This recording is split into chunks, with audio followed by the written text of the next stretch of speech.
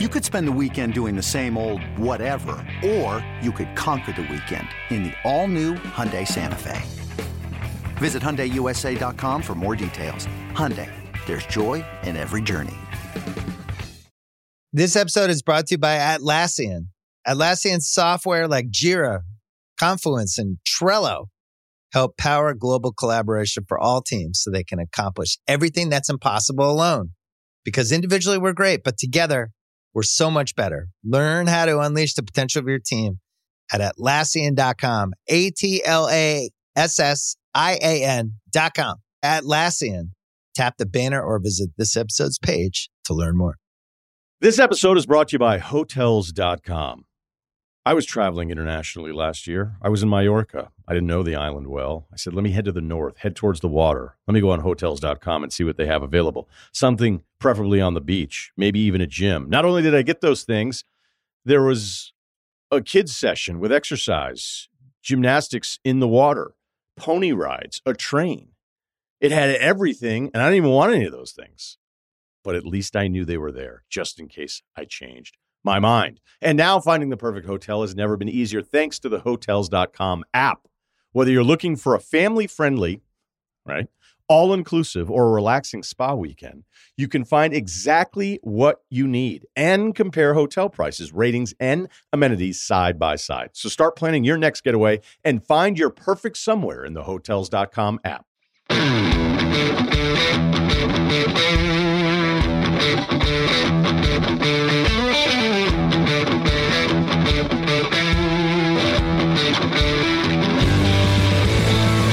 Welcome to the Fantasy Footballers DFS podcast with your hosts, Kyle Borgononi and Matthew Betts.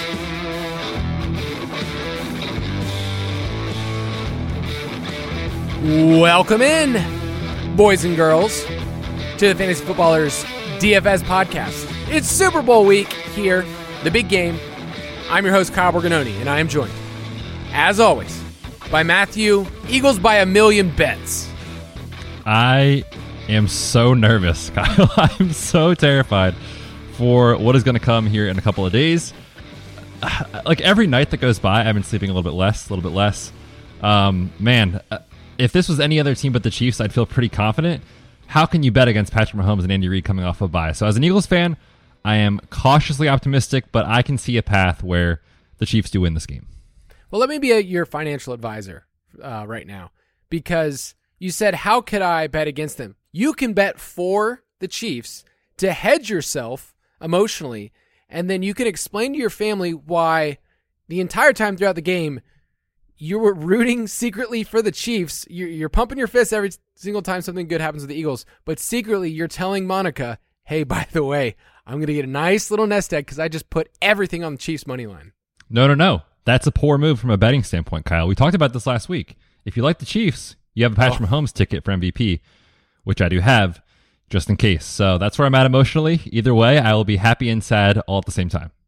Well, I'm ready to flush some money down the toilet along with the rest of our listeners when That's do what Noah Gray. That's what this podcast is all about, baby. Noah Gray, anytime touchdown scorer. Or, dare I say, Noah Gray, first touchdown. Oh, man. Yes, in the article, by the way, on the site, if you're in the DFS Pass, we have some of our best bets, some that we actually really believe in. And then we have some fun long shots because this is the Super Bowl, man. It's time to get weird, have some fun. We'll give a couple of those on today's show as well. But yeah, Kyle is on Noah Gray anytime touchdown score if you want to take out a loan and get one of Kyle's stone cold locks of the week. Noah Gray finding the end zone. Noah the Great, as we call him.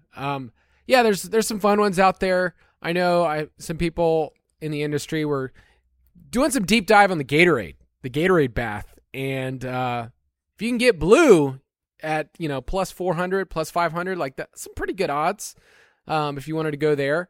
Red's a dark horse, in my opinion.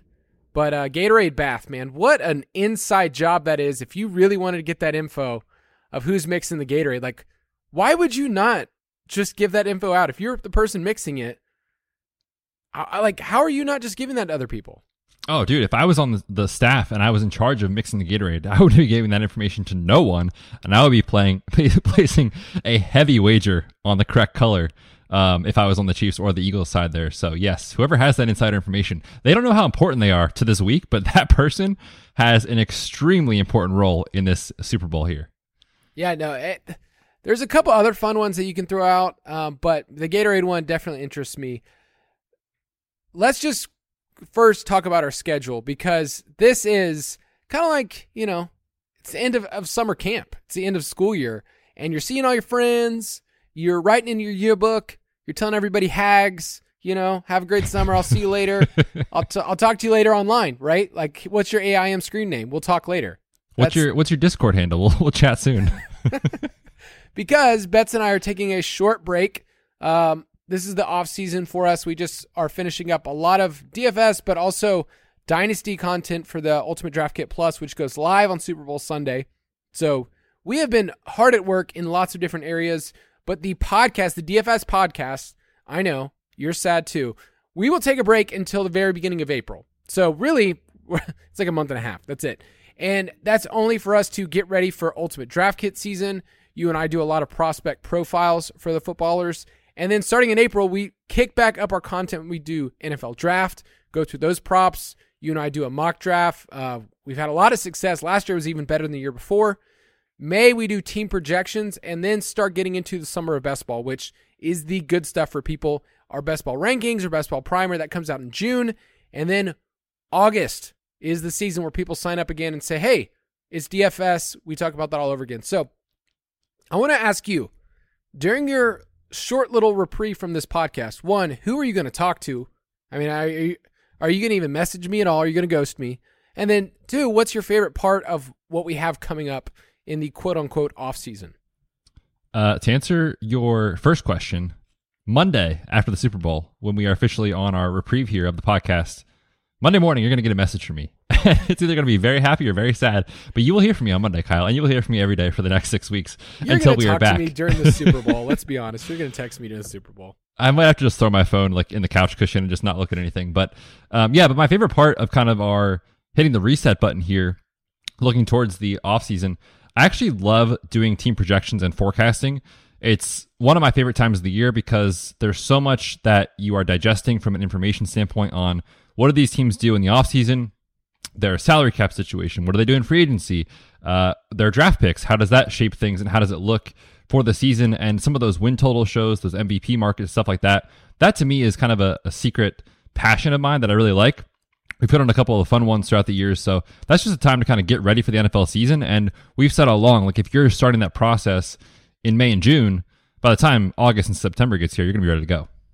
Yeah, there's so many different aspects of fantasy football that if you want to, you can go down a deep rabbit hole.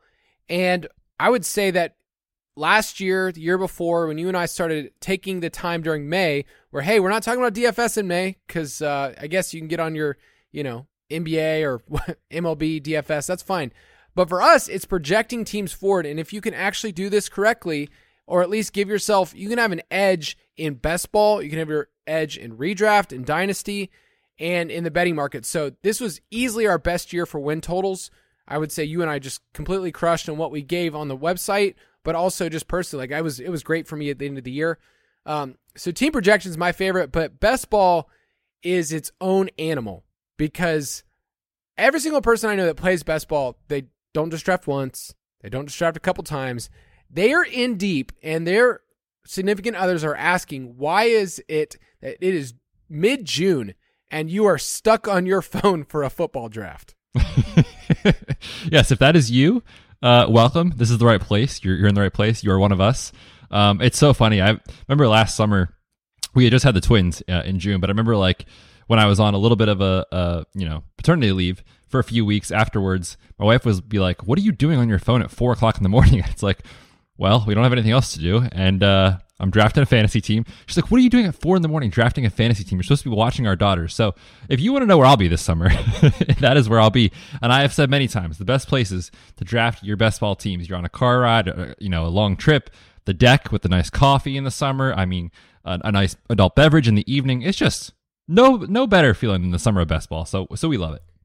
Yeah, I think I like the casual nature of being able to draft as you're doing life in the summer. So, with my family, with my kids. My wife's a teacher, so she's off for the summer. It's drafting with the family. That's really what we're going to brand Best Ball this next year.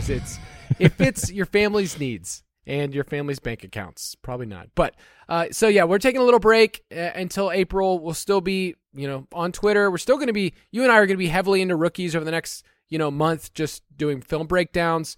I know you bets. You're just going to be grinding the tape. You're going to be looking at Syracuse football, Sean Tucker tape. Oh my gosh, you name it. If there's a prospect in this class, I'm watching all their tape. Okay, we're going back to college, high school, even Pee Wee football, just to make sure we don't leave any stone unturned for our rookie drafts. I kind of take most of the rookie quarterback profile, and I would just say that's just one of my favorite things, to pick apart rookie quarterbacks and kind of say, like, here's the projection of what people think they're going to be. Here's what they can and can't do. So I like this season. It's just a different reprieve. All of our picks are in the DFS pass for Super Bowl. It's there. It's still free. So if you're like, I haven't got the DFS pass, well, it's still free. You can still get it for a little while. And Pace of Play is out. All of our, our rankings, even our special roster percentage report, which shows our captain percentage and our flex percentage projections for rosters. That's really key. We're going to be talking about some of those on this episode. And I would say if you're going to the Super Bowl and don't have any idea about roster percentage, you are playing naked and blind, which is two things you don't want to do, right? You don't want that combo. That is not what you want to do. If you want to explain to your significant other, honey, I've been playing DFS blind and naked for so long, they will not be impressed at all. So go to dfspass.com if you want to be a part of that, and let's talk about this game. State of the main slate. So before we get into the nitty-gritty of this game, because you and I are going to talk about it from every single angle, let's talk about general strategy points for the Super Bowl. And I think our listeners, maybe even me, maybe you needed to talk me into this, of just contest selection. How are you personally handling this from your bankroll and for which contest you want to play? Because I'm not playing any cash. Yeah, for me, I've never really been a showdown cash type of player. I just don't think there's as much of an edge, because we've said this on the show many times before. When we reference these single game slates or even the 2 or 3 game slates, the smaller the slate is, the more variance you want to embrace, because what it really takes to take down some of these tournaments is some weird stuff, which is why I think having a quote-unquote football guy take for a lot of this stuff is less important than it is on a main slate where you have 10, 11, 12 games to really kind of sift through the information and get the best plays. There are going to be some random touchdowns scored in this game, and if you don't have that guy, it's very tough to win the lottos, the milli makers, stuff like that, but you would never be excited about playing the Eagles' third-string tight end, right? So I just don't think there's as much of an edge in trying to identify the best plays. What I do think there is an edge in, however, is contest selection, and there's going to be a lot of people wanting to throw a ton of money into like these milli makers and these huge fields. That's just not me as far as what I like to do from a bankroll management standpoint, from a likely to profit standpoint, because the nice thing about those tournaments is they're very top heavy, but if you get up there, you're going to be duplicated, right? So you might be splitting a ton of money, but with like 100 other people. And so it's not as big as you think. So I like the small field stuff. Mid stakes for me to kind of see if I can kind of differentiate enough, but still play some good correlated lineups. Whereas truthfully, it really does feel like in these large field lottos, like anything goes and you can make an argument for it no matter what and say, hey, this is a tournament take that I think this is going to happen. There's just not as much edge there. I think it's a lot of randomness. So if you are that type of player, that's totally fine. Just know that if you are going to be doing that, entering those milli makers, you got to get weird. Otherwise, you're going to be stuck with the field. Yeah, we talked last week about how salary correlates to lineups being duplicated, and I was building lineups today, like before the show. Like I was like, okay, we got our notes. We talked about pace of play. You and I have some really good props we're going to talk about. I was like, when I'm creating combinations and I'm adding up the roster percentage, like how weird is this lineup? Because you're going to find that players you think are, I don't know, like, okay, this is a fringe play, like a Noah Gray. I've mentioned him a lot. Salary-wise, he works with a lot of different builds. Like if you're playing, let's say, Travis Kelce or Mahomes at captain, and then you're also adding in Jalen Hurts, like those 3 players are accounting for 35-40% of your salary, And it gets to the point where it's like, okay, well, you're just going to end up stuffing a bunch of players in there that are super cheap, and everybody's going to have them in their lineup. So keep that in mind. Like, don't just think, here's a weird player. Everybody has the same, pool of players. And there's a lot of players we're just going to exit out because it's like, that guy's going to be inactive. That guy, Melvin Gordon, dude hasn't seen a snap as a Chief. Like, that's not, like, you can just take out a lot of people. So keep that in mind as you're building. I know for me, I play mostly large field in this format. Like, it's just, I'm going to do the 20 max. I'm going to play a couple of Millie Maker just because it's fun. And then the rest is going to be on our giant parlay, right? Parlay for the win at the end of the show today. Stick around. There's good stuff at the very end. Yeah, don't fast forward. Whatever you do, you got to listen to everything first. Yeah, and if you want to slow it down, take us to half speed. We'll really slow things down for you. All right, let's talk about this game.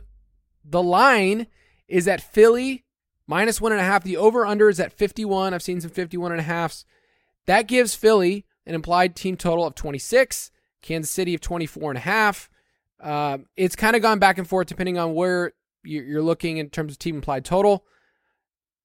Everything says it's going to be a close game. Everything we've seen about Chiefs games have been a close game. So any changes about what you've thought about the line, because you and I liked the under earlier in the week. Yeah, and I still lean that way, but at this point, I don't see too much of an edge in either. The line hasn't moved in over a week, which means the books feel very good about where it's at, which means I have no idea if it's a good line or not, or where I would go with it. But from a DFS standpoint, if you're talking about how you build on Showdown, we often talk a lot about roster construction and correlating it with the Vegas line, meaning we've seen these Thursday night games, even Sunday night games sometimes, where the line is, 6, 6.5, 7, upwards of 10 points, right? Where we project maybe a blowout.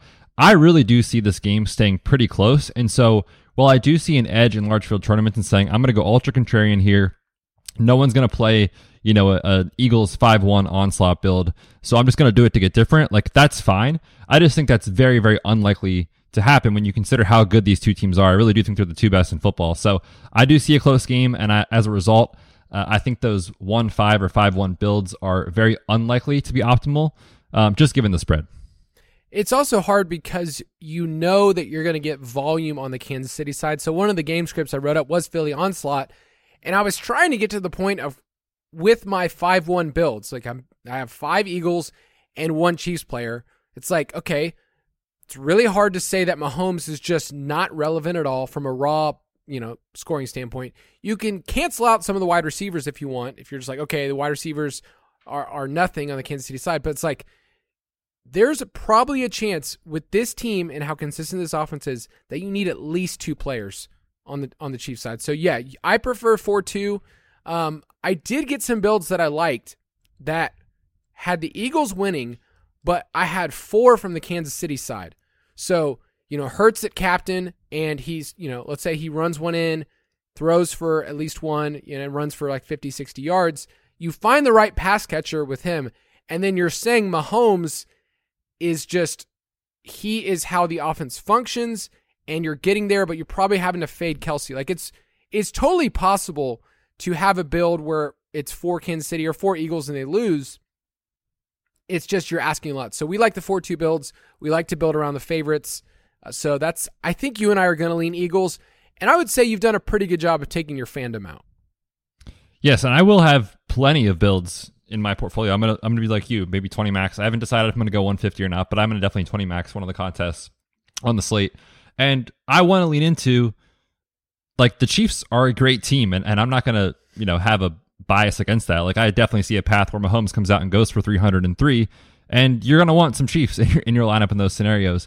And so, yeah, I definitely want to lean into that a little bit as well. And before we get into kind of the player takes specifically on this slate, just thinking about Mahomes in captain, I'm normally not a quarterback captain type of guy for these pocket passers, but one thing that I do like about Mahomes captain, he will be popular. We're projecting somewhere around like 15 to 18% in captain. But the nice thing about him is that he spreads the ball out so much. So even if you do play a quote unquote chalky Mahomes captain team, you can get 1 or 2 of his pass catchers at less than 20% total roster percentage because the field doesn't know who to play. And as I've said before in Showdown, I want to lean into some uncertainty. So I do kind of like that angle to start off the bat, some Mahomes captain teams, because you can pair him with Noah Gray and Sky Moore and MVS and whoever you want. And, outside of Kelce, no one was really going to be popular. So I do like that angle. With Kansas City, let's just stay with them a little bit, but that they lead the league in no huddle rate. We know in the second half of games, even when they're leading, they're going to continue to throw. So you can lean into Mahomes and the fact that we don't know who the receiver is, but the red zone work is what I care about most because this team throws so much. They had the second most red zone targets in the NFL, and Mahomes led the league by a wide margin of red zone touchdowns. So you're not just saying, okay, I need a big game from MVS like we saw in the conference championship, or, I need Juju to go 6 for 80 and score. Like, in this format, I'm looking for who is scoring the touchdown for Kansas City, and because Mahomes spreads it out so much, you can find players that have, a simple little out at the goal line, like a Noah Gray or Justin Watson or Kadarius Toney or even Isaiah Pacheco or McKinnon, where it's like, I could see any of those guys scoring a short bunny touchdown, especially if the Eagles are going to focus in on Travis Kelce. So to me, this game is won by picking the right Chiefs red zone weapon that scores a touchdown, but I don't know who that is. That's the case week in and week out on the show. Is we think and feel pretty confident Mahomes will find success, but figuring out who it is, it leads to uncertainty. And I think Kyle's angle last week was awesome, where he said, look, all we've been saying on this podcast and people have been saying for weeks is MVS has been irrelevant, literally just out there running around. No one wanted to play him, but we know any of these guys can pop up any week. So I'm going to be using the roster percentage report that we have in the DFS Pass to try to identify some of these guys that will come in, I think, under rostered by the field and going with them. So I do like that angle quite a bit. Just lean into the uncertainty with the pass catchers because, again, when you're thinking about large field lottos, roster percentages mean a lot to how your team does. If you hit on the right guy, you will win. Your payout will be more than kind of your median outcome, if that makes sense. Do we have an update on Juju Smith-Schuster? Because he's cheaper than MVS, and my contrarian self says, oh, I was on MVS when it wasn't cool. Now, his roster percentage might be a lot more than it was before, and it makes me want to lean the other way. So do we have an update on Juju and his knee? Yeah, so everything that I've heard and read about it is that it's more of a pain tolerance sort of issue. There's not really any structural injury going on. And so, he has 2 weeks off, getting treatment around the clock, I'm sure. I think we should largely approach Juju as if he'll be mostly fine in this game, and he is practicing in full. So I think all signs do point to that. And just in general, my kind of take, I know we have in the doc here some roster percentage projections. For Juju, I have down somewhere around like 28 to 33. We're going to get that hammered out by the time the show is out on Friday. But if he's going to be around 30%, that feels high to me, don't you think? Like, I feel like it's going to come in less than that just because people love Kadarius Toney. They've been talking themselves into him week in and week out. MVS just had a huge game. So I could see Juju coming in lower than that. And if that is the case, he's a guy that I'd be decently interested in as part of a stack with Mahomes. I could see him a little lower, like 25%. And Sure. With that, he's inching very close to where some of my numbers for MVS, because I think MVS will be, like when I ran some optimals earlier, it seemed like MVS was showing up more than I would think for a player that has very fragile projections, like we've seen his entire career. I remember when we did our offseason free agency episodes, it was something like MVS has been a top 36 wide receiver like 20% of the time. Like, it's so low that you're getting something from him other than a big boom game that is down the field. And so you have to ask yourself, where is Philly giving it up? I know Avonte Maddox is back, but the slot position has kind of been the place where you attack them because Darius Slay and, James Bradbury, like, they're big corners.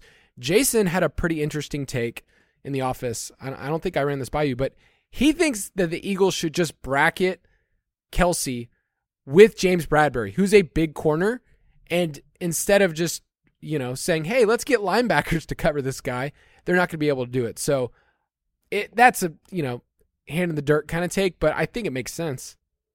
Oh, it definitely makes sense. And I think if I'm the Eagles, I'm saying, let's make someone else not named Travis Kelce beat us, and if they beat us, so be it, sort of thing. So, yeah, and to speak to Avonte Maddox, too, like, I know he's back. He's still not anywhere close to 100%, so I feel more confident that the kind of best quote-unquote play from a football guy take standpoint is some of these guys that are going to run the routes over the middle of the field, Juju, Kelsey, Kadarius Toney with the gadget stuff like that. Man, he's burned me so many times. I'm going to have a pretty decent fade on MVS in this spot. I can't really see him having a ton of success, especially after he did it last week. We know how boom bust he is. These corners for Philly are awesome. And if they do kind of just say, okay, let's put Slay on him in one-on-one coverage, and I'll bet on Darius Slay over MVS most weeks. Now, granted, I'm going to play a ton of lineups, so I will have a little bit, but looking at his total roster percentage projection around 20%, I am definitely going to be coming in under the field on that one. Yeah, I'll be underweight. I will probably be overweight on Juju. From just $600 cheaper. That shocked me the first time I saw it. Like, Juju's been way better in PPR formats the entire year. And it wouldn't shock me if Juju had as many catches as Devonta Smith or A.J. Brown, like just from a reception. So you're getting a huge discount in points per dollar. I think Juju is a really good play, and we like the matchup too. So let's keep going on the Kansas City wide receivers and just talk about those other ones, and we'll talk about the Kansas City side, and then we'll get to Philly. But these other wide receivers, because once again, if you figure out the Kansas City wide receiver roulette between these 5 or 6 guys, I feel like you will come out really well on this slate. So do you have any certain takes on the Kadarius Toney, Mecole Hardman, Justin Watson, Dwayne Bowes of the world?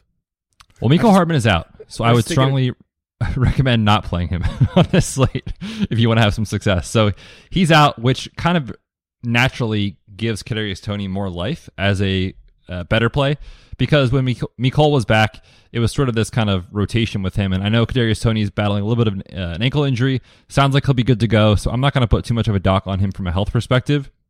And thinking about, again, kind of this idea of Andy Reid more time to prepare and the Eagles being strong on the perimeter, like, it makes sense to me to kind of lean into some of these guys who are going to be getting high value touches in the PPR format. So if you're playing on FanDuel, like, he has to score a touchdown. But if you're on DraftKings, these guys make more sense to me in Kadarius Toney and Sky Moore.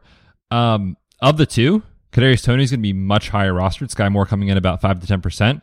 So the guys that kind of I want to lean into there, in Kadarius Toney and Sky Moore and Juju, like, there's 3 guys that have the same role. So for me, I don't have a strong take on the best play, but if I'm going to play that group, I'm going to limit it to max 2 of those guys, if that makes sense, because they kind of all see their targets in the same area of the field. And oh, by the way, Travis Kelce does too. So, like, can I see 3 of these guys and Kelce also being optimal? I would be shocked. Yes. Also, Juju and Jerick McKinnon operate in very similar areas. They've had a ton of negative correlation. Hopefully people got my Dwayne Bowe joke, former Chiefs great. And then I would hope so. Justin Watson, how could we not talk about him? I mean, what? Oh, you mean the skeleton key to the slate? Dude, if we want to unlock everything, play Justin Watson at 2K. Yeah, I mean, he's on the field. That's all we're asking. And Sky Moore did see more snaps. He had the big special teams play. I think that he's going to be I think I'm sneaky, but his roster percentage is a lot higher than people might realize, because his floor is just doo-doo. I mean, 7 targets in the against the Bengals, 3 catches, 13 yards. Like, his floor is just nothing. And truthfully, we haven't really seen a ceiling either, to be honest. So, yeah, he's a guy that I kind of have a little interest in, just because, on these slates, like, if they happen to return a kick for a touchdown, like a punt, Sky Moore is out there. But the probability of that is so low. And like you said, his usage last week specifically, or 2 weeks ago rather, in the conference championship was inflated by all these injuries. Now these guys are back in the lineup, so I'll have a little Sky Moore, but certainly I'm not going to be trying to get overweight the field. All right, let's take a quick break, and we will come right back.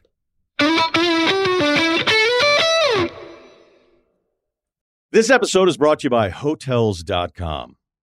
I was traveling internationally last year. I was in Mallorca. I didn't know the island well. I said, let me head to the north, head towards the water. Let me go on Hotels.com and see what they have available. Something preferably on the beach, maybe even a gym. Not only did I get those things, there was a kids session with exercise, gymnastics in the water, pony rides, a train. It had everything, and I didn't even want any of those things.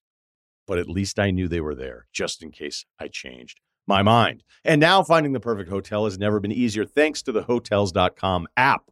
Whether you're looking for a family-friendly, right, all-inclusive, or a relaxing spa weekend, you can find exactly what you need and compare hotel prices, ratings, and amenities side by side. So start planning your next getaway and find your perfect somewhere in the Hotels.com app.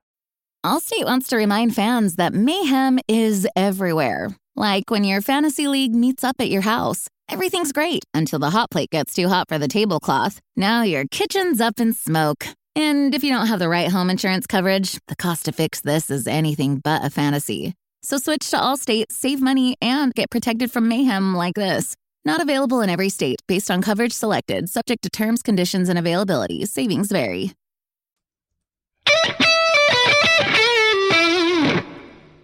All right, so that was enough Kansas City wide receiver talk. I feel like the people are like, whoa, you guys went deep into that, but I think it is an important part of the slate. So let's quickly talk about the Kansas City side and how you're projecting the game flow based on, if this is a back and forth close affair, which what Vegas thinks, and I think is the easiest way to project this game, how are you utilizing Patrick Mahomes and Kelsey? And then from there, what do we do with the running backs? So my Kelsey take, and this is going to sound kind of silly. I want to embrace Kelsey's ceiling, and I want to ignore his floor, if that makes sense, because if I'm playing a Travis Kelce captain team, I am playing him to have 2+ receiving touchdowns, go for 85, 90, 100 yards, and really be the guy that you need. And I would obviously stack him with Pat Mahomes in the flex. I don't have a lot of interest, personally, in Travis Kelce flex this week because it's relative to his salary. He's obviously super expensive. He's the, if I'm not mistaken, third highest player on the slate behind the two quarterbacks. So when I think about that from a flex standpoint, if you're rostering him in flex to give you, 6 for 60, that's fine. But because he's so expensive, that likely won't be optimal, assuming the game has other guys that score points. Devonta Smith hits a big play, Miles Sanders gets in the end zone, that sort of stuff. So my long-winded way of saying this is I'm going to play some Kelsey captain. I'm not going to have a lot of him in flex personally. That's just my take on the situation. And I did want to kind of get some numbers behind this for Travis Kelce. We gave out last week on the show an anytime touchdown. So we obviously think he's great and love his role and all that sort of stuff. But like you kind of said, I feel like the Eagles might just say like, hey, Kelsey, beat us. We're going to bracket you. We're going to double you. We're going to play a ton of man. Against man coverage, the Eagles since week 10 are playing at the 9th highest rate in football.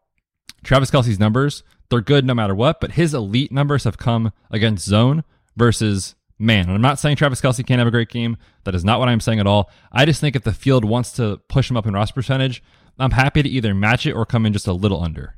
Yeah, my take is to be under, and that's my contrarian way. But yeah, he could bury us for sure. Oh, for sure. He's buried me so much the last 6 years, basically. I haven't had a lot of Kelsey. But I like the take because what you're saying at 10-6 for the salary, you need an elite game because there's lots of other players that can compete. Like I think Juju points per dollar is right there, and I'd feel totally fine playing Juju, below 6K. If you're playing Patrick Mahomes at captain, then yeah, you can flex him. That's totally fine. I'm fine with that there because what you're saying is Mahomes gets there and their correlation is so strong that you're just going to do it. But I'd rather be underweight the field, especially, if the field is going to like him this much. I think it's a bit shocking to me looking at the roster percentages with Kelsey and saying, oh, I get, but this isn't Cooper Kupp. Like, this isn't the same player that we were projecting last year who was the top salary on the slate. Kelsey's a little different, and I think it's also when we look at this offense, everybody just wants to point to him as the only player, and he is, but there's so much more to gain in gaining leverage, in my opinion, in this type of, large field thing that I'm playing. Yeah, for sure. And I think if you're playing small field stuff, we have in the roster percentage report that's targeted for more the large field style contests on DraftKings. I could see him in small field. We have right now like around 50, 55%. For the large field stuff, I could see that being 70 in the small field stuff. And like Kyle's saying, sure, he probably is incredible 6 out of 10 times, but if he's not 40% of the time and you take an underweight stance, you have so much leverage on the field. So that's kind of our game theory approach, I think, to Kelsey this week. Right. But that said, he's still a great play.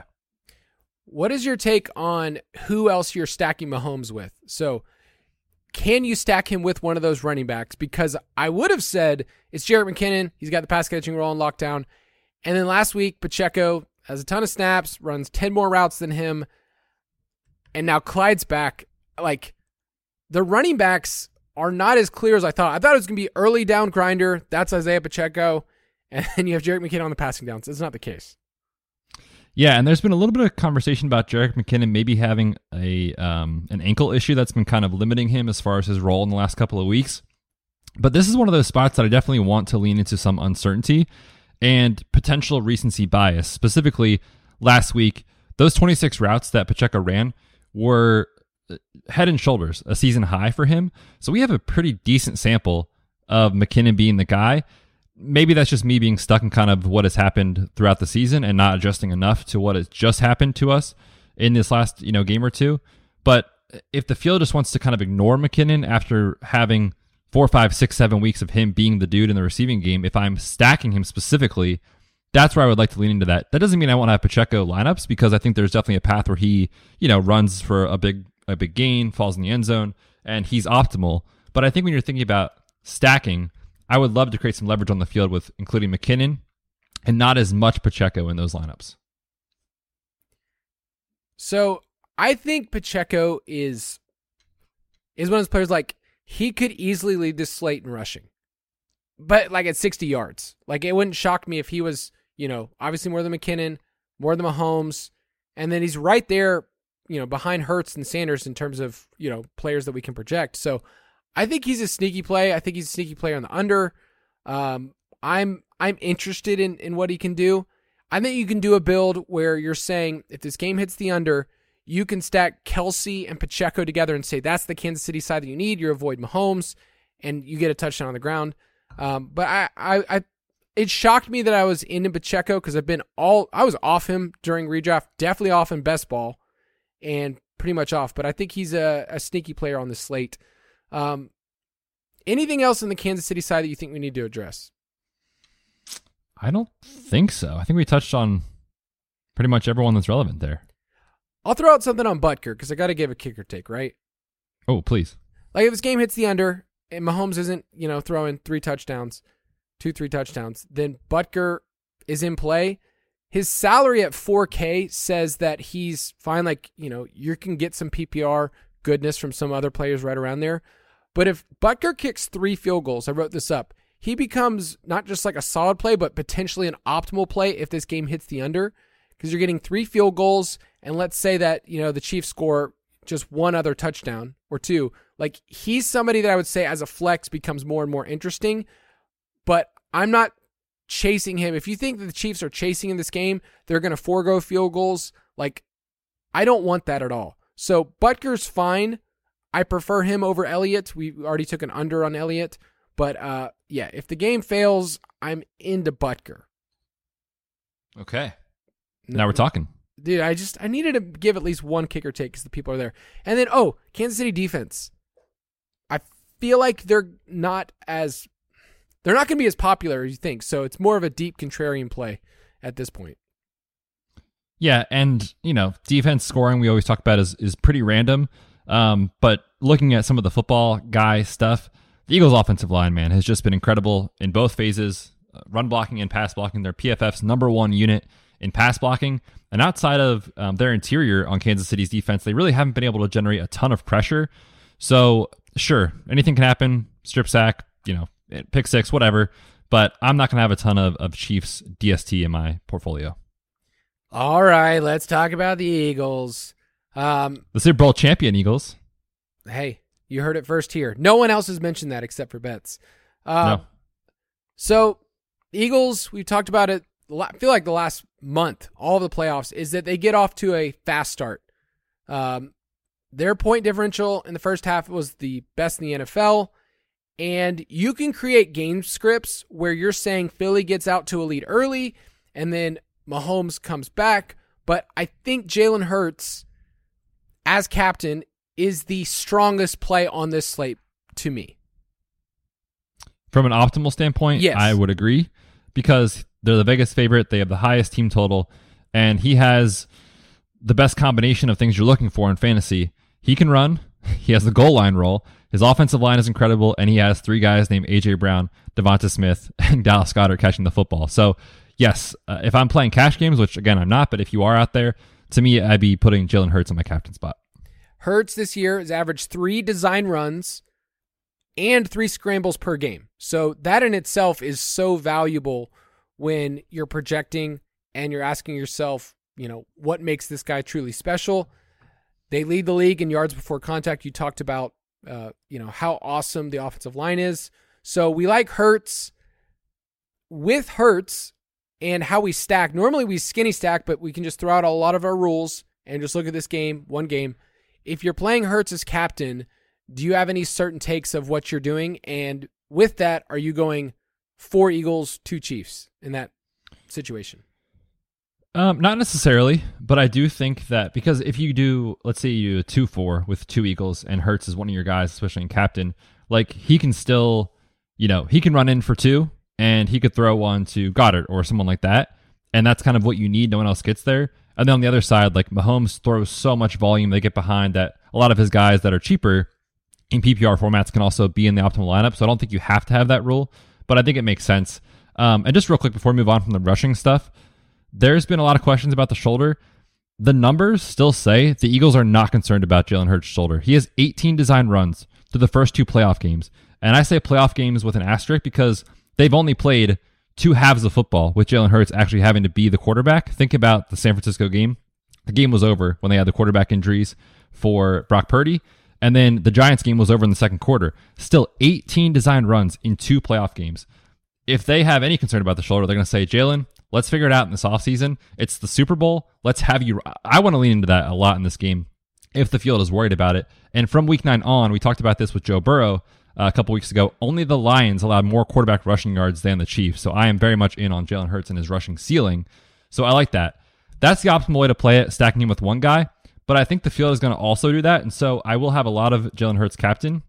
One way I think you can get leverage on this is saying, look, we've seen the Eagles be very pass heavy, especially early in games. Opponents throwing against the Chiefs, the highest rate in football because you have to throw against Mahomes. The Eagles are very analytically smart. They know this and they're going to go for it on 4th down, do all these things. So if they just say, let's throw a lot in this game because it's Mahomes on the other side, a contrarian way to play it is let's stack Jalen Hurts with 2 guys instead of 1, or heck, even 3. Maybe he throws for 3 scores and they go to different guys. So if you're playing large field stuff, I kind of like the multiple stacking partners with Jalen Hurts, where normally we would say just stack him with 1. I just got really jealous of where your team is at compared to mine. And in the sense of your team is smart. They've made good decisions. They go for it. They're fun. It's just, I believe that, what did you say earlier about the Falcons? How long they have to compete? Kyle and I were talking before we hit record, and I was like, he was giving me a hard time because I'm wearing an Eagles shirt right now. And I was like, you know what, Kyle? It feels like the Falcons might be 20 years away from actually being in contention for anything at this point. And he couldn't disagree. So I think that tells you a lot. It's how I want to raise my grandkids, with that hope. Just my kids are grown up and say, hey, I've been through a lot. And you know what? You've got something to look forward to. Let me add this about Jalen Hurts, because I feel like we've shared this piece of information so much about how the Chiefs give up receptions to the running back position at the highest rate in football, right? That's why you were on Samaje Perine in the championship game. It's like, okay, this is a part that you can attack. But then I look and see Jalen Hurts targets the running back position 12% of the time, tied for worst in the NFL. Can somebody like Kenneth Gainwell catch 2 or 3 passes? Sure. But I'm just going to lean heavily into one of those wide receiver ones. And I use that phrase because it's one of them. And I might go back to A.J. Brown, or am I just like a stubborn man for just saying he's my slate breaker 3 weeks in a row? What's funny about the kind of back and forth thing is like you could see either one being optimal.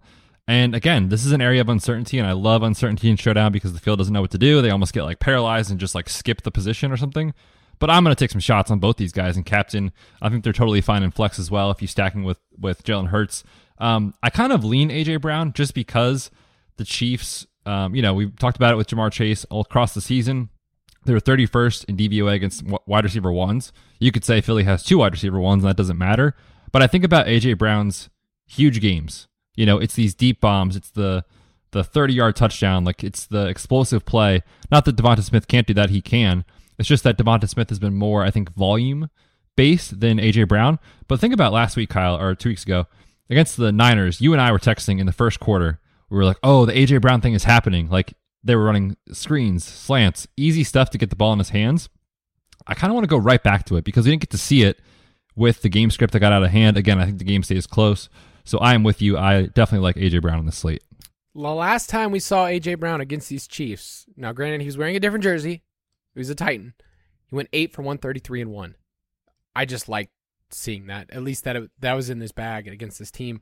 Yeah, I'm leaning more into A.J. Brown this week, but talk to me about Dallas Goedert, because that's kind of like what you need to tell yourself a story. Like, if the running backs don't catch a ton of passes here, it's probably because Dallas Goedert is involved, and he's just been so rock solid consistent. Like, when I was adding up, my projections and adding up just my targets, like, okay, here's my projectable targets, I was like, Dallas Goedert feels almost as safe as Juju, and you're getting him around the same price. Like, I think Dallas Goedert is a high floor.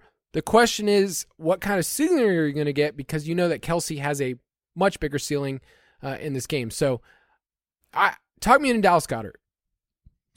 Yeah, I'm pretty into him in this spot. 6,400 for a flex is really enticing. He's cheaper than all the running backs on the slate. He's kind of priced right next to MVS. We already talked about maybe having a fade on him.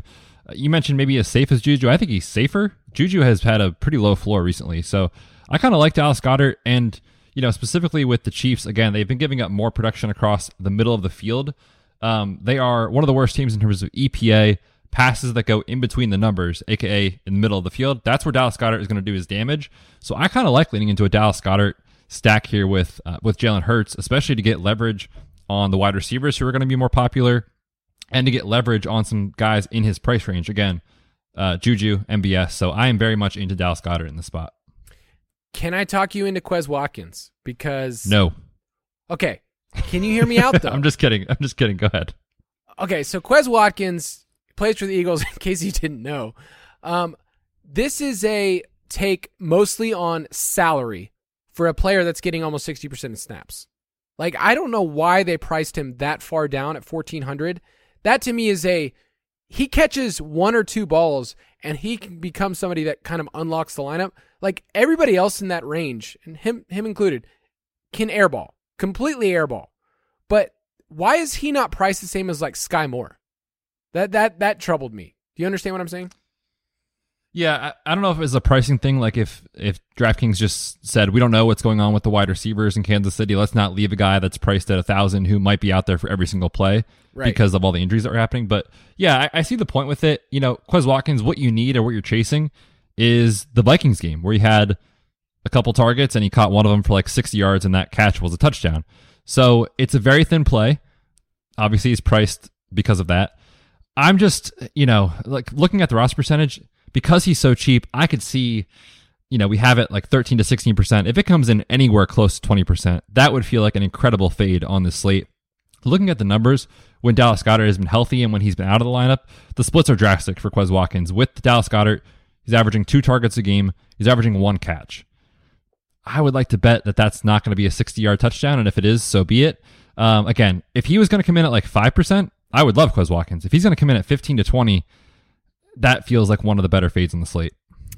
I don't mind 15% on this slate, like at all. You are a sick individual, Kyle. I don't mind that because you're going to have the Noah Grays. Sky Moore is going to be 10%, I think. I think that he's going to be in the same realm.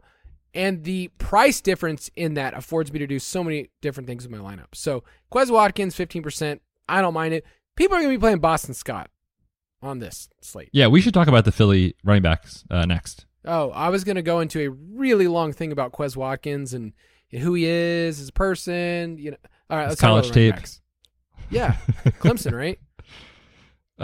No, Southern Miss, I think. Dang it. I'm going Sammy Watkins in my head. Go for it. Oh, boy. Oh, boy. Yeah, let's move on to the running backs here. So you mentioned the Kenneth Gainwell stuff. I think one of the better edges on the slate, this could look really bad and sound silly, but I don't know if you've been consuming other content this week, Kyle, or if you listen to other shows, going on Twitter, reading articles. Everyone is talking about this Eagles backfield on the committee and Kenneth Gainwell and Boston Scott coming in for a touchdown. I would love to fade that narrative and hopefully be right on this. It could be wrong. But looking at the last couple of weeks, again, we've talked about it already. The Niners game was over in the second quarter. So was the Giants game. Of course, they're going to save their starting running back for when it matters most and not jam 20 carries to Miles Sanders when the game is over. They put in these guys. The numbers across the entire season tell the story. In 16 games where all three running backs have been healthy, Miles Sanders has had 77% of the running back touches in the first quarter, aka their plan is to give Miles Sanders the ball. They just haven't had to play second halves all year, so of course, why wouldn't you put Boston Scott in the game? 79% of the running back rush share has gone to Miles Sanders when Philly has been up by 7 or fewer points, so it's a one-score game, or they've been trailing this year. AKA, if this game is close, Miles Sanders is getting the ball. I would love to lean into that. His roster percentages come in super low. 4 to 7% in captain feels like one of the better plays on the slate, and like you said, because Jalen Hurts doesn't throw to the running back position very much, Kenneth Gainwell and Boston Scott have to score a touchdown to be optimal.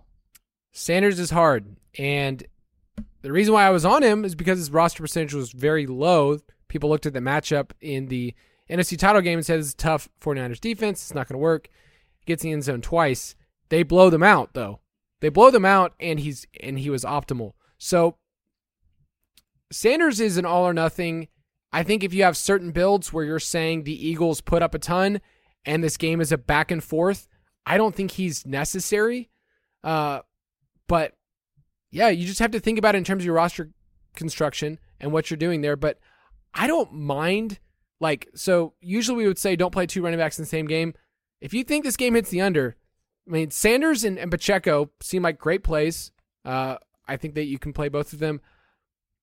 I think I'm going to come in underweight, but I like your captain take. I think it's fine for what he's doing in captain if this game hits the under, or you're doing a Philly onslaught and you're saying, okay, they get there, 2 touchdowns on the ground again from Sanders, and he's essential. But I think I'm going to be underweight on Miles. Really? I'm going to be overweight. This is going to be interesting because last week it was flipped and you were right. So we'll see what happens here. But yeah, it's more of a captain take. And the nice thing about it is if you're playing 150 or 20 lineups, if we project somewhere around 6-7%, if you just have 10% Miles Sanders captain, you don't have to go crazy with him to get over the field and have some good leverage there. So I like Miles Sanders captain. And the reason is too, when he has those massive games, he's taking away from AJ Brown and Devonta Smith. Those guys are going to be higher rostered. So it's more of a leverage play in this spot. We did take an over on his rushing yards in the DFS pass for our props because of the matchup. You can read more about that there. I just think it's going to be a big day for the Eagles rushing attack. All right, let's finish talking about the Philly defense and Jake Elliott, who was once rhymed on the Boom Boom Kicker with belly butt, just for those scoring at home. Philly defense, so good. I'm seeing 15-ish%, and it makes sense with the total. It makes sense with Patrick Mahomes. I just do think that they are better than what their salary suggests, knowing that they have a great pass rush. Do you think that the public, though, will look at what they did with the 49ers, what they've done with Hassan Reddick, and they will be rostered more than they should be? I mean, I think in general, defenses always are in showdown, especially people love I'm going to get contrarian and play the defense and captain. I will have zero of that. The famous quote, if it beats me, it beats me. But it just happens so infrequently. I do think there is a narrative, though, out there. You could talk yourself into it, right?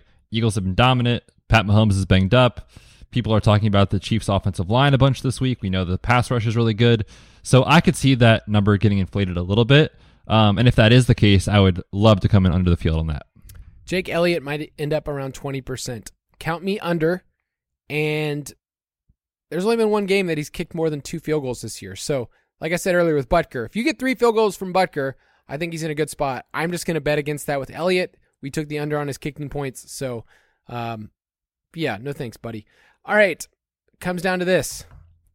Give me your unbiased Vegas pick, and then give me your biased pick. So, truthfully, I like the under in the game. That's kind of my preferred way to play this. I do think the Eagles win the game, though. So, give me the Eagles -1.5. I'm going to lean into the line play. I think that's where it comes down. I do think the Eagles win this game. I think if I was getting a little bit more spicy, I think that they could win this game by at least a touchdown. And if you wanted to say Eagles minus 6.5, I'm totally fine with that. Kyle. Wow. I mean, dude, my heart rate just skipped a beat. Yeah, there's a lot to like. So, do you know what odds that pays out, by the way? Trillions. No, I don't know. I was looking at it. We should look that up in a parlay. All right, let's talk about our favorite props. Prop it like it's hot. All right, we're going to kind of rapid fire through our favorite bets. The ones that we are actually counting against our record are in the DFS pass. We have those. But Betts and I are going to fire off some ones that we like pretty quickly that you can add that we think are fun, and maybe go through some other fun ones as well before we get to our giant parlay that, last year it almost hit. And that's all that people remember, right? They'll just remember we were one leg away from a big payday, and that's why parlays are terrible to bet. It's not the best, but that's okay. But it's fun to ride together, right? Like when I posted this in our channel, it's a community thing, yeah. Yeah, this is about building community and losing money together. Instead of like donating to charities, this is what we're doing. It is fun. Betts and I will usually post in some of our Slack channels, hey, here's what we're going to talk about on the podcast. And before we went on the show, I posted and I said, hey, here's the parlay we're going to talk about on the podcast. Mike immediately, without even looking, just goes, I'm in. Like, just we got to ride together. So I'm going to go first. At quarterback, I like Patrick Mahomes over 25 completions. You can get this in a Caesars or BetMGM. And another one I kind of like is Patrick Mahomes under 4.5 rush attempts. It's creeped up on DraftKings. It's at minus 160. But you can find it someplace as much as minus 135 or minus 145. 4.5 is a lot when you look at a seasonal average and what he has to do. The yardage, I'll stay away from that. But, 4 or fewer rush attempts I like. Interesting. I'll stick with Mahomes. This is one of my favorite bets. The head-to-head matchup for Mahomes versus Hurts from a passing touchdown standpoint. So Mahomes, they can't tie. Mahomes has to win. It's minus 0.5. So basically, if Mahomes throws 2 or 3 and Hurts throws 1 or 2 in those scenarios, Mahomes would win the bet. Think about it.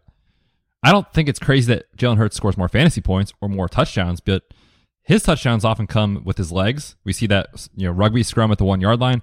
Mahomes, no one else has thrown more touchdown passes when you think about inside the 20 and 10 yard line. This Chiefs offense just isn't really this like explosive down the field. So when they get in close, they're throwing the football. So minus 110 on PointsBet. That was like minus 125 on DK. Let's Galaxy Brain together. This is one that you talked me into, but it's the longest 4th down conversion over 2.5 yards on DK. I mean, you had to really search for this thing to find it. And good odds too, minus 105. The rationale here is this is the biggest game of the season. When the chips are down, these two teams are smart and aggressive, and they will go for it. So we're just saying that there's going to be a 4th and 3, and one of these teams converts it. For reference, the yes for these two teams to convert a 4th down for either the Eagles or the Chiefs is like minus 300 or something. And the total number of 4th downs was like minus 170, minus 175, depending on what book you're looking at, over 1.5. So Vegas thinks there's going to be at least 2 4th down conversions. Let's just hope it's for 4th and 3 and the game's close. That's immediately what I did when you showed this to me. I go, okay, let me see what Vegas is saying about their total number. It's clearly leaning towards that. So, yeah, you're also asking yourself, like, there's going to be a point in the game where two teams that are pretty smart are willing to go for it on more than 4th and, 2. Like, it's not crazy for Nick Sirianni to say, hey, it's 4th and 6. We're on the plus side of the field. Let's do it. So I like that one a lot. And then we also have in here, first team to call a timeout, Kansas City Chiefs. I mean, dude, we talk about like how often props hit. The Chiefs this year have called a timeout before their opponent 15 of 19 games. That is insane. 79% of the time this has hit. And, people will say like Andy Reid, clock management, yada, yada, yada. I'm not sure how much truth there is to that, but the numbers say that this happens more often than not. So at minus 125, yeah, sign me up for the Chiefs to call the first timeout. Another one we have on here, which I don't feel as strong as you, but I'll let you go for it, is who will catch a pass first, Isaiah Pacheco or Miles Sanders? Yeah, I mean, you just look at Miles Sanders' game logs, right? I mean, he has plenty of goose eggs in his receiving counts as far as how many times he's caught a football. And, we talked about the running back splits, but if they do get behind, Kenneth Gainwell likely is going to be in there. I don't think it's very likely, but just think about how often the Chiefs throw versus how often the Eagles throw. I think it's more likely we see Pat Mahomes give the ball to Isaiah Pacheco in the receiving game before Miles Sanders. So minus 130 on DK, I like that one. Let's talk about my two favorite receivers in this game, Quez Watkins and your boy, Justin Watson. One of the more fun wagers that you can do is players to hit a certain yardage first. So I took Quez Watkins first to 20 receiving yards at plus 3,000. And you like Justin Watson race to 40 yards at plus 5,000. The laugh as you read it says everything about this bet. Yeah, I mean, plus 5,000 odds it's just a fun little sprinkle. But when I look at the Chiefs wide receivers, like everyone's banged up. Kadarius Toney and Sky Moore running these little gadget routes. If in the first quarter Justin Watson sees one or two catches down the field, I mean, his ADOT is almost 21 yards. His average catch is 21 yards this season. So if he just has the one big play, this could hit. I just thought the odds were crazy. They're the same odds as Noah Gray for reference. So I thought it was one of those good value bets that is guaranteed to lose. No, that's where I'm at with Quez Watkins. He's in the same exact area, and they're basically the same kind of player where they're getting the snaps and nobody cares to target them. Watkins' career yards per reception is over 15, so you can get over 9.5 yards on his first reception if you want to get that at minus 110. You can also get over 12.5 receiving yards. So my point is, if you're going to bet one, might as well bet the other. Just go down with the ship, huh? Quez Watkins is one of the players I will gladly go down. And then I'll ask myself, who's that again next year? I mentioned this earlier, but Noah Gray, anytime touchdown, he's somebody that's not priced enough considering how much he's on the field, which is like 65% plus on the field. He's also somebody that if you go through and look at how involved he is, like he's averaging almost 2 receptions a game. So it's not like this guy's like, maybe he'll be, last year was Mitchell Wilcox was like the third string tight end. I was like, maybe he'll be the one to catch a touchdown. He wasn't, spoiler. But Noah Gray at plus 850 anytime touchdown. I think it should be more like plus 500. Yeah, for sure. And if you talk yourself into the narrative that these Chiefs wide receivers are injured and they want to account for an Eagles pass rush by playing more 2 tight end sets, I think it makes sense. All right, give me your final one with your boy Josh Sweat, who you're definitely not going to lose money on. My MVP. Yes, this is one that I think is a fun long shot. It's plus 950 on FanDuel. Josh Sweat to record the first sack in the game. And the rationale is all the headlines go to Hassan Reddick, who's great, but I could see Andy Reid game planning for that, leaving Josh Sweat one-on-one with either of these 2 tackles. Both of their tackles for the Chiefs are bottom 4 in the league in pressures allowed this season. It's a fun long shot. It probably won't hit, but if it does, we're getting rich. All right, let's talk about our big parlay. And if we're going to talk about a big parlay, we got to get nasty. We got to get nasty here. We got to. So this is, we could go a lot bigger, but we decided we wanted to cap it at around 5 or 6 picks. That you can do a single game parlay. You can do this on DraftKings. Right now, this is sitting at plus 575. If you use the odds boost, you can get well over 700 on this thing. So I'll read it off, and we can have this posted somewhere, especially in our Discord. And then we'll give the rationale really quickly of like why we're doing this, why we think it's okay. So we took the under on Patrick Mahomes passing yards. That's at 349.5. That's basically as high as you can get. Take the under. Under on MVS, we gave our reasons of why we're not big on MVS, under 59.5. We took the under at 56.5 on the total, so under what the total is already. We already leaned that way. We took the over on Miles Sanders, which is actually in our bets at 54.5. And then we like the game to be close, so we put Philly plus 3.5, so we please, stay within a field goal. And then we also said Chiefs plus 10.5, so Chiefs, please, it's okay if you lose this game, but not by more than 10. Yeah, you pretty much hit it. And what we're saying with the Mahomes stuff too, like the under on that line is very different than the under on his actual line. It's just that this Eagles defense hasn't really allowed a ceiling game from any quarterback they face. Granted, they haven't faced Patrick Mahomes, but 350 is a massive line for any quarterback to get there. And if the Eagles have success, which is where this correlates with Miles Sanders controlling the clock and running for over 55 yards, the play volume might be reduced and all that sort of thing. And again, we like the under. And sign me up for fading MVS every week. I mean, dude, that wasn't as nasty. I feel like last year we went way over the top too. Which is why we lost. Okay, we're trying to help the people out and make some money. But yeah, our company's in, so if you want to ride with Fantasy Footballers, you can do it. Let's finish off with some quick mailbag questions.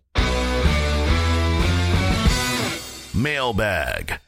All right, this one's from Discord. What is your go-to Super Bowl food? Don't say pizza. That is boring. I put a note in here. The first thing I wrote was pizza because pizza is everything. I love a good pizza, and I love dipping my pizza in ranch.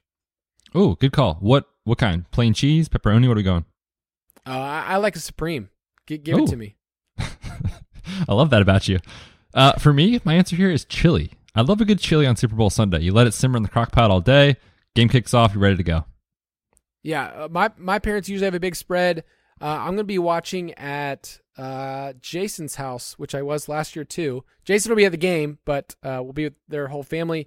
And yeah, I'm sure that they're going to have literally every food known to man, and my kids are. I told Truman about it. I said, hey, we're going to a Super Bowl party. And the first thing out of his mouth, he goes, Andy, Mike, and Jason on the podcast talked about it. I was like, yeah, that's exactly what it is. Love that. Next question. Do you approach contest selection differently for Showdown than you do the classic format? Yeah, we hit on this a little bit. I just think there's so much variance. And if you listen to kind of our analysis about a lot of these players, we don't really know what's going to happen. We think we know, but we don't really know. And there's so much chaos. You want to embrace that. So I like to play a lot of the single entry stuff. I'll play a lot of the 20 max. For me, I am not playing cash games. Speaking of 20 max, next question. For 20 max, are you building 20 lineups around the same game script or splitting them up to cover a few different? What I do is I just say in Showdown, pick 2 captains. I'll build 10 lineups with each. And yeah, you're going to have different game flows. You're not going to be able to cover all your bases with all of them. You really can't. So I'm not saying I'm using Jalen Hurts captains and Eagles onslaught. Like that's almost too narrow for me, where, if you're doing a 150, then you can get really narrow and say, okay, I'm going to have 40 lineups that are Jalen Hurts captains, and 10 of those I'm going to have Jalen Hurts captain, but the Chiefs, get up by a ton and Jalen Hurts is coming back. Like you can do it that way in a 150, but in 20 max, pick 2 captains and run with it.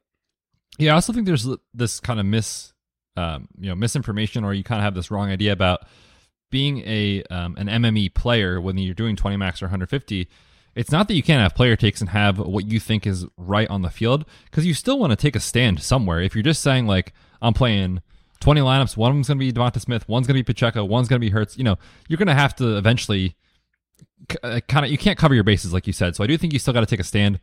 For me, I'd be comfortable expanding it to maybe 3 or 4 captain choices, but that's just a little bit of a difference between Kyle and I. Yeah, and that's the only reason when I had success with MVS was I'm going to be overweight the field. And when I'm doing a 20 max, I'm going to make sure that, I think MVS was in our projections like 10%. And so I said, I'm going to be 25% on MVS, which is probably way too strong, but that's just how I felt. And it just happened to turn out well. So just think of those things like who's the player I like, check out our roster percentage report and say, as I'm building lineups, I'm going to be a little overweight or, a little underweight. It's what I said about Miles Sanders for myself. Next one, if you had $100 to spend on the slate, how would you distribute it? Would you do, for instance, 60% in 20 max, 15% in 3 max, 15% in single entry, and 10% in the screw it, let's win the millie? I don't mind that at all. Like the actual distribution is totally fine. I feel like you would probably do a little bit more single entry based on how this person's doing it. But if you're one of those people that says like, hey, I'm ready to, this is my last slate I'm doing, go for it. Yeah, for sure. And it's the Super Bowl. If you want to have fun and just go for the millie, like do it. It's the Super Bowl. So that's not what I'll be doing. But if that's your philosophy, I don't hate it. I'll just be more in the single entry, smaller field type stuff. Last question from Baba Ganoush on Discord. So fun to say that. Is it worth doing any single entry tournaments with how much overlap there will be on a single game? So I guess the bigger question from this is like, is there any edge from this? Because this is usually where you play. Yeah, I think there's more of an edge in single entry because you have to take more of a stand. You only get one shot, and so your lineup has to say, this is what I think the game is going to go. Whereas when you're playing against a lot of other people in 20 max or 150, everyone has so many options that they can go through that it's tough for you to kind of create that leverage. So what I like to do in single entry is try to find those lower rostered captains. For me on this slate, I like Miles Sanders. And, you don't have to build a crazy lineup. You just have to kind of get some leverage in certain spots. So I think those single entry ones, finding the lower rostered captain is the way to go. If you want to play with us on Super Bowl weekend, you can go to ballersdfs.com. It will direct you to our DraftKings League, Fantasy Footballers DFS, Borg Plus Bets. We will have some fun Super Bowl contests that you can get in, some of them that are smaller, that you can battle bets, or some bigger ones, some bigger payouts because it's the end of the year. But if you want to go to ballersdfs.com, you can play with us. Bets, any final words as we close out to Eagles fans? Man, I hope things go well. That's my final words to Eagles fans. But to all of our loyal listeners this year, it has been super fun. This year has been awesome. I've loved it. And we'll miss you guys. We'll be back in about 6 weeks. Enjoy the time off. We'll see you for the spring. Go Eagles.